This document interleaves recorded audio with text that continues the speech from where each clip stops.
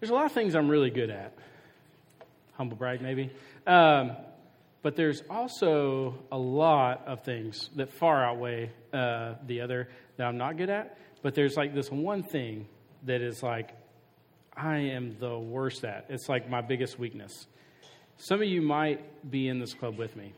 For the life of me, I can never find what I'm looking for when I try to find it in my house. I just can't do it, right? Yeah, you feel me in the back? Yeah, like anytime, most every like wife in the room says this is true of their husband probably. It's an epidemic, I think. But anyway, anytime I try to find something in my house, it is never where I think it should be. It just never is. And without fail, I'll spend like 30 minutes like trying to find this thing, and I'm like running around the house like angry and fussing about trying to find this thing. And I'll turn to my wife, Jessie, who's like the most incredible person you'll ever meet, by the way. God bless me a whole lot. But anyway, I'll turn to her and say like, hey, I can't find this thing. And she'll like turn around and go, it's been right here the whole time in front of your face, you big dummy. She wouldn't say that, but she thinks it, right? And in the back, she's going, I don't think it, but she's thinking it. She's thinking it. I know. See, the thing that she knows that I don't, well, I know it, but I just forget. That still sounds weird. I can't say that about my kids. I don't forget that I have kids. What I forget is that my kids are terrible, and I don't forget that often either. But anyway, they move everything in my house. Like, nothing is safe. Nothing is safe. It's kind of like with dinosaurs, right? Like, nothing is safe. And sometimes it feels like that scene in Jurassic Park where there's, like, the dinosaurs all around, and Chris Pratt's like, oh, I'm about to die, right? That's like having kids sometimes. Anyway, and so I'll go look for something where I think it should be. But I, in my, like, male pea brain, right, I can't remember, even though, like, you know, I'm 34 years old. I know it's old. But my whole 34 years of life, I still haven't figured out, hey, don't only look where you think it's supposed to be, right? Like, that means if it's not there initially when you look, it's probably somewhere else. And often, like, I'm rummaging through, like, a cabinet where this thing's supposed to be, like, it's a flashlight. We have a cabinet for flashlights. That's what you do. I don't know. And so, like, I can't find this thing, and I'm, like, throwing stuff out of this cabinet, like, digging all the way to the back, and I've done it, like, 4 times.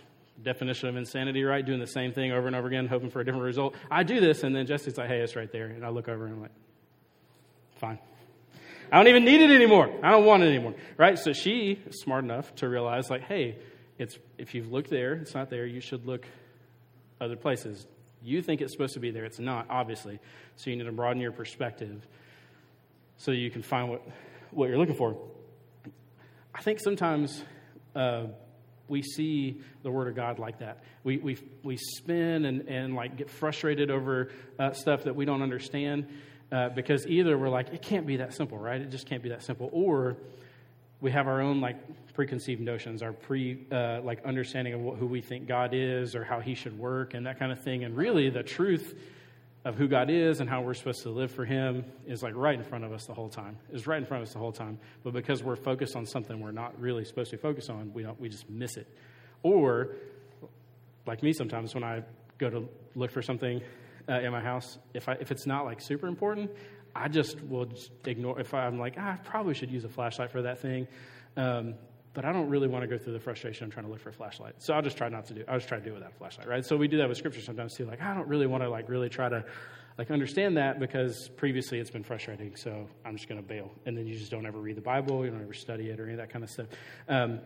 We all have different reactions and different ways we approach Scripture. Jesus talks about that a little bit tonight in Matthew 13 is where we're going to be. Matthew 13. He uses this style. You go and turn there. He uses this style of teaching called a parable, which is it's a simple story with like a deeper meaning. It's got allegory, right? If you are far enough in school that you have learned what that means. So it means there's a deeper meaning, right? Sometimes when we come to those stories, we maybe try to go too deep with it, or we don't see the truth. It's just kind of simply there. But Jesus, in this parable tonight, it's called the Parable of the Sower. We're in Matthew 13. He walks through, he actually shows us responses, common responses that the human heart has to the Word of God, and sort of lays out a roadmap for us of things to avoid or ways that we can find ourselves in. And when we find ourselves in that spot, maybe what we're supposed to move toward. And so that's what I want to look at tonight. So let me read through this parable. We're starting in verse 3. Matthew 13, verse 3. And he told them many things in parables. So Jesus is, by the way, let me give you some context here. So Jesus, there's like always, a bajillion humans standing around Jesus, and so that he wants to teach them something, and so that he can sort of address all of them, and they can see him, and he can do it easily. He's near a sea, and so he actually kind of gets in. He does. He gets in this boat and pushes offshore just a little bit, not like crazy far off, but he gets off the shore enough that he can sit in this boat. Everybody can see him and kind of hear him, and he's teaching this crowd. Okay, does that kind of set it up for you? So Jesus is sitting in this boat just offshore. There's just crowds of humans, and he's teaching them. And this is what he says: a sower went out to sow. You may not know what that means. You're smart people, so you may. This is a farmer, someone who's they have a bag of seeds, and they're taking the seeds and they're spreading them out. It's this way of planting where you just sort of do a broad spread of the seeds, and they'll eventually go down into the soil and sprout up. Okay, so a sower went out to sow, and as he sowed, some seeds fell along the path, and the birds came and devoured them. Other seeds fell on rocky ground, where they did not have much soil, and immediately they sprang up, since they had no depth of soil. But when the sun rose, they were scorched. And since they had no root, they withered away. Other seeds fell among thorns, and the thorns grew up and choked them. Other seeds fell on good soil and produced grain, some 100-fold, some 60, some 30. He who has ears, let him hear. So Jesus' audience, when Jesus said this, to us, we may not immediately be able to imagine this or even connect with its meaning, right? Because in our society, though there used to be tons of farmlands around here, now it's just like a bajillion houses, right? We don't really see farming in the same way they did. But in this culture, Jesus' audience immediately, when he said a sower was out sowing, they immediately, because this is something they saw all the time, they would be able to picture this. And so Jesus is just taking their context, and he's saying, okay, let me tell you a story in your context that with some imagery that you're going to understand here. And so this has some deeper meaning. The sower he's talking about here is him. He's the sower in this story. So this key character, the sower who's spreading seed, is Jesus. And then as he goes on, he talks about the seed as it falls on these different things. His audience would have understood the implications of all of this. But even so, a little ways down the chapter, the verses, like the next one, actually, verse 10, the disciples are like, hey, why are you teaching like this? And Jesus says, I'm teaching like this because those who really want to know, they'll realize that I'm teaching something with more depth, and they'll seek and they'll find. And those who are here just to be a part of the crowd or just to because they think this is awesome, they're going with the flow and that kind of thing, they won't get it. It's sort of a weeding out process of those who are really trying to find him. And not that he's trying to trick anybody, but Jesus is always about the intent of your heart and you genuinely seeking him. Not that you get distracted by all the, like he was doing these like crazy cool miracles and maybe people just wanted to be around to witness that stuff. And Jesus was wanting to get to the heart of it. He didn't want people to be distracted. He wanted them to see the real truth and see the real heart. But he goes on, thankfully, and he actually further explains and lays out what he means here. So jump down to, or over to verse 18. Verse 18. Jesus is the sower. And in this parable, the seeds, what they represent is, ultimately they represent the gospel, which is that Jesus came and he died. He conquered death and took on our sins on the cross so that whenever if we choose to follow him, all of our sins are forgiven and we're made right with God, right? Like that's the gospel in essence. That's the main seed we're talking about here. But in a broader sense, and here he's just talking about the Word of God, Scripture, the Word of God.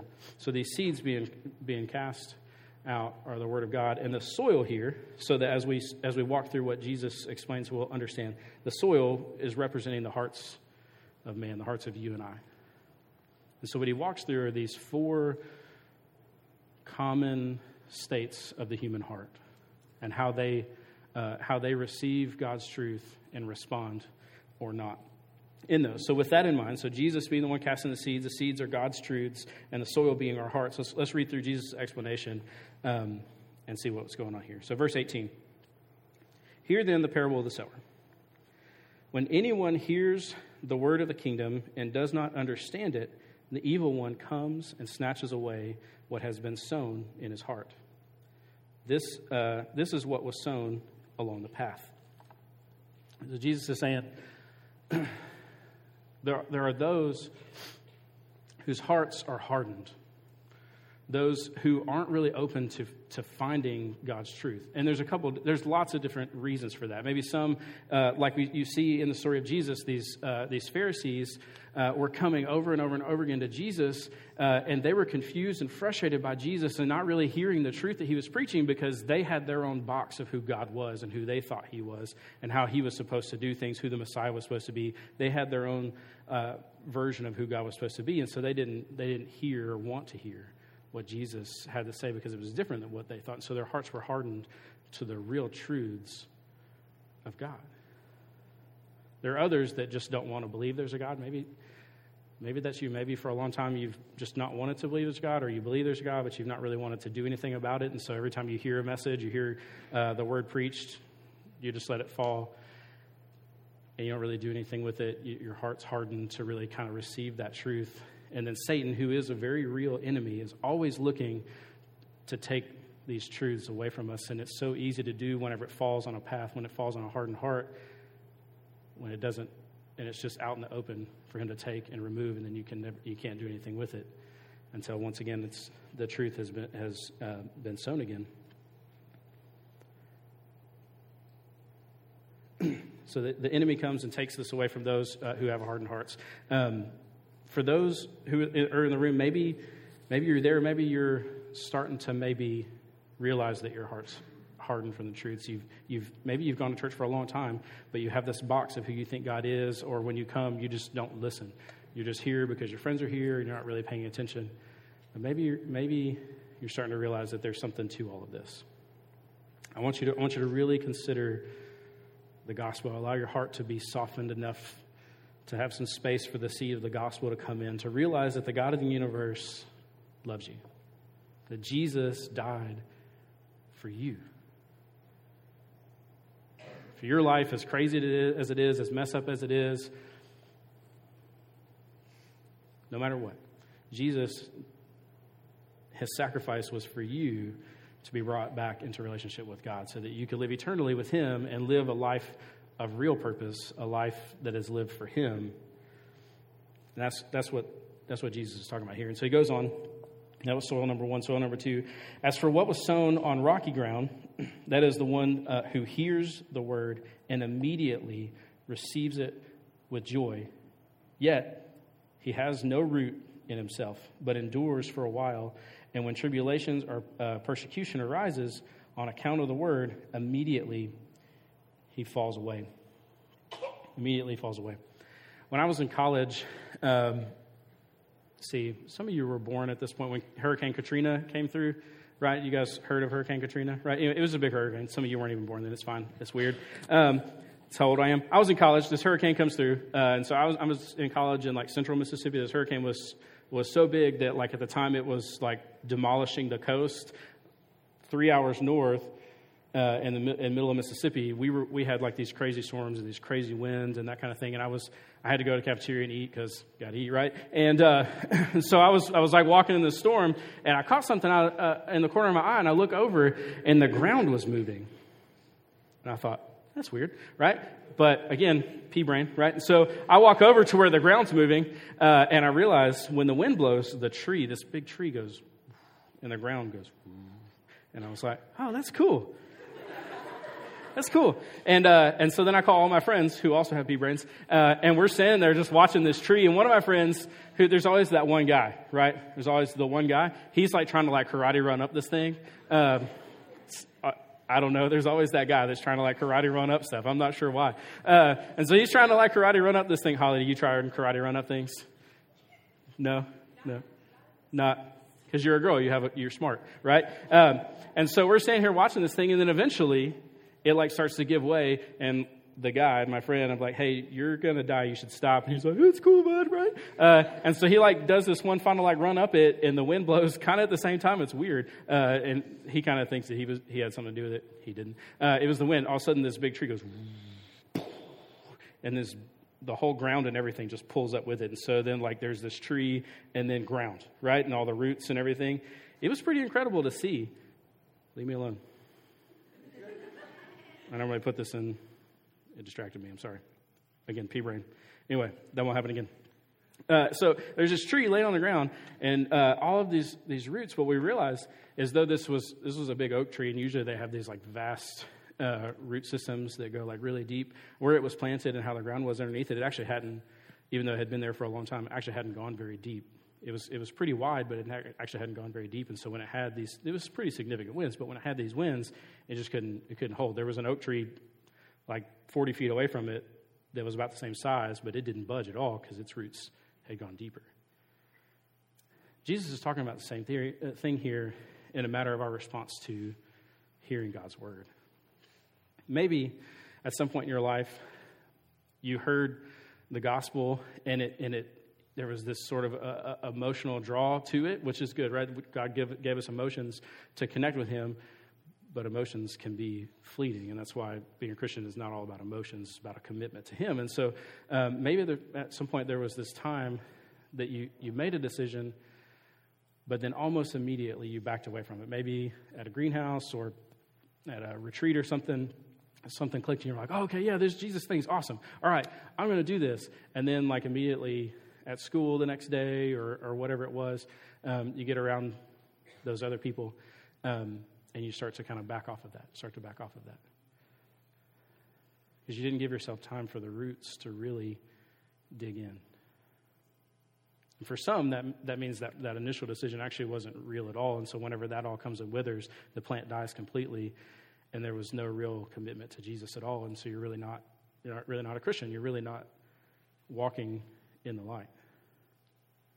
And so the application from that is, if that was you, at some point you've got to allow the rocks to peel back, and for that gospel that Jesus died for you to come and replant itself and be real this time, to really run hard after that and give yourself roots. And the way we do that is be connected to one another and to actually be fully committed to Jesus no matter what. This whole like, oh yeah, Jesus is awesome at like camp, and then the next day at school, never talking about him or maybe even talking bad about it. That's not real Christianity. That's not really following Jesus. There's no real roots in that. And others, you made a decision and immediately fell flat, not because the decision wasn't real. Your commitment to Jesus, like giving your life to Jesus was real, but maybe you just didn't know how to do that. You were left alone and you didn't plug in anywhere, and so then your faith is just shallow, sometimes on your own accord and sometimes not. You just didn't know what to do. And I'm sorry if that's you. And so I'm telling you now, how you fix that is you get involved with other Christians. God literally created us to live in community with one another. As iron sharpens iron, so one man sharpens another. We cannot do it alone. We weren't created to do this alone. And so if you're in a place that you feel like your roots aren't very deep, all of us can stand to have deeper roots. All of us can stand to have deeper roots, right? And so maybe you made a decision, but everything's flat. You haven't really done anything with it. And you kind of feel like at any moment the wind could blow you over, or maybe hard times have come and it felt like everything has blown over. What I say to you is to get into small groups. Come on Sundays to Sunday small groups. Find you a D group. If you don't know what disciple group is, ask your adult leader, and we'll get you plugged in. You've got to be in community with other Christians. You've got to be studying the Word of God, and you've got to be asking them what they're studying and learn from them. That's how we build roots. That's how our faith gets strong enough to withstand the storms. That's it. And so then the third soil, Jesus goes on. Where am I at? 22, verse 22. As for what was sown among thorns, this is the one who hears the word, but the cares of the world and the deceitfulness of riches choke the word, and it proves unfruitful. A lot of you know I like fishing because I talk about it all the time. Ad nauseum. My wife, that's another one of those like, okay, I get it, JJ. You like fishing. It's cool. She gets mad at me all the time because I catch a bunch of fish, but then I don't ever bring them home. She's like, well, if you're going to do something, like I should profit from that thing, because that's how she thinks. all that to say, I go fishing a lot. There's this little creek in like South Huntsville that I love going to. Anybody know where Challenger Middle School is? Anyway, it's by that. It's called Aldridge Creek. Flows out into Ditto Landing. Know where that's at, right? Give you a little bit of reference. South Huntsville, that's all that matters. I'm out in this little creek. And with fly fishing, for whatever reason, we're obsessed with like being in the water. And so instead of like standing on the bank like normal people. And so I've got like the waders on, and I've got like these wading boots, and I'm out in this water. It's probably about like mid-thigh high, standing in the water, and I'm fishing. Fly fishing, you do this a whole bunch instead of just casting and sitting. Like you're doing this a whole bunch. Where's your arm out? Anyway, so I'm in the water. And have you ever been in like that sand or mud that kind of like just sucks you in, right? You ever been in that? And so at first, I don't realize it because I'm see a fish, and so I'm looking at the fish, and I'm like casting in the fish, trying to get it to, I'm trying to catch it, right? And so I'm fishing, and all of a sudden I realize, wait a second, I can't move. This is not a good thing, right? Like if I got to get out of here eventually, right? And so I start to wiggle, but you realize the more you move, like the further it kind of sinks you in, right? Have you ever been in that kind of like sand or like mud? Anybody? Yeah. So I grew up in the swamp, so I've kind of learned the method of getting out of these. But inevitably, you're going to lose like a boot or a shoe or something. There's always, especially when you're not underwater, like there's always this sound, like you go to pull your foot out of it, and it's like, right? Like, and all of a sudden you're like, well, lost that boot. Let's get out of here, right? And you just leave it, right? Well, this is what happened to me. I've got a picture of it, actually. So what happened is I was wiggling out of this thing trying to get out, and I go to pull my foot out, and it releases, and then my foot felt weird. Again, I'm in water, and it's like brown water, and so I can't see. And then I go to put my foot back down, and I'm like, wait, I feel more bottom than I should. It literally sucked the sole right off of my boot. It ate my soul. It ate my soul. What the heck, man? What the heck? Isn't that crazy? My wife sees that and just sees the expense of buying new boots. But yeah, like this mud just literally just kept the sole of my shoe. You can clear the picture off now so it's not distracting. But sin and temptation is just like that. Before you realize it, you're stuck. And the more you wiggle, the more you try to move, the more you just kind of sink in. Right? Whatever temptation, whatever issue maybe you struggle with, that's what Jesus is talking about. The seed that fell and the plant that grew among thorns, and then the thorns wrap around it and choke it out. He's talking about your faith being choked out. Not that your salvation isn't real, but your life isn't moving. Your life in Christ isn't moving forward. You're stale because those things are trying to choke your faith out. We get stuck with whatever. We get stuck in the mud of influence of others. We get stuck in the mud of the temptation of whatever sin that keeps just coming back over and over and over again. Whatever it is, these things try to choke out our faith. And what I say to you in that, and the only way to move forward, if you're in that spot, is you have to cut out of your life whatever it is that's trying to choke out your faith. You have to chop it down. Grab a machete and chop it down. Don't really do that because that'd be weird, right? I don't know if like your cell phone is like the thing that's like bothering you. You could like throw it up in the air and like baseball bat it. Your parents probably wouldn't love it, but I would love it. You send me a video, I would high five you real hard if you did that. But there's all of these things that try to choke out our faith, and I'm being serious when I say like, not that like all technology is evil and all that kind of stuff, but if we're not careful in those things, before you know it, you're stuck in the mud of sin, and it's trying to choke out your faith. And so whatever thing, and you know what it is, all of us have some things that try to grow up around us and choke out our faith every once in a while, or keep us from growing the way we're supposed to, keep us from really seeing God's truth and applying it to our life and living in that way. And so whatever those things are, the only way you will ever move forward is if you cut those things out of your life. It's the only way. And Jesus goes on in verse 23 and he says, As for what was sown on good soil, this is the one who hears the word and understands it. He indeed bears fruit and yields. In one case, 100-fold, in another 60, and in another 30. This is where we're all trying to get to, a place where our hearts are fertile soil, free of thorns, free of distraction of the world, free of all of that stuff, so we can continually take in God's word, take in God's truth, apply it to our lives. When he says understanding here, he's not talking about just a head knowledge. He's not talking about just understanding this Greek word means this or whatever. If you ever get to that stage in life, you've probably gone too far. But he's not talking about just a head knowledge of I understand that 2 + 2 = 4. What he's saying is a true understanding of God's word is being able to read it and apply it to your own life. This is not supposed to be like every other book on your shelf where you read it, put it down, and forget 10 minutes later what you just read. This changes your life when you allow it to. When you actually sit and read and study God's word, it changes your life. And it all begins with the gospel.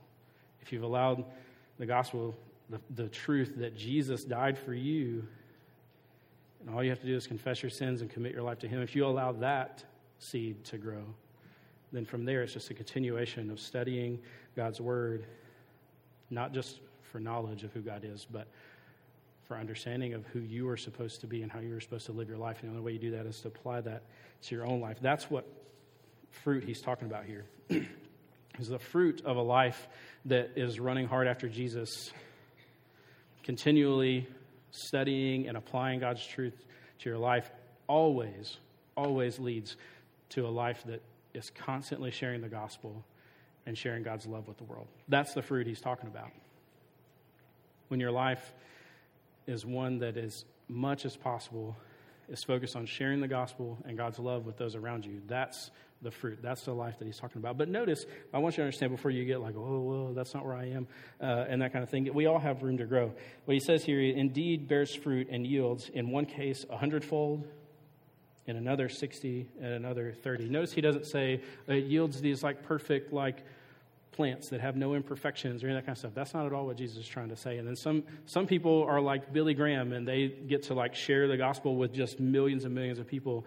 And some people go to far places of the world and share the gospel, and nobody ever really hears it. Some people go work engineering jobs and get to share the gospel with their cubicle mates.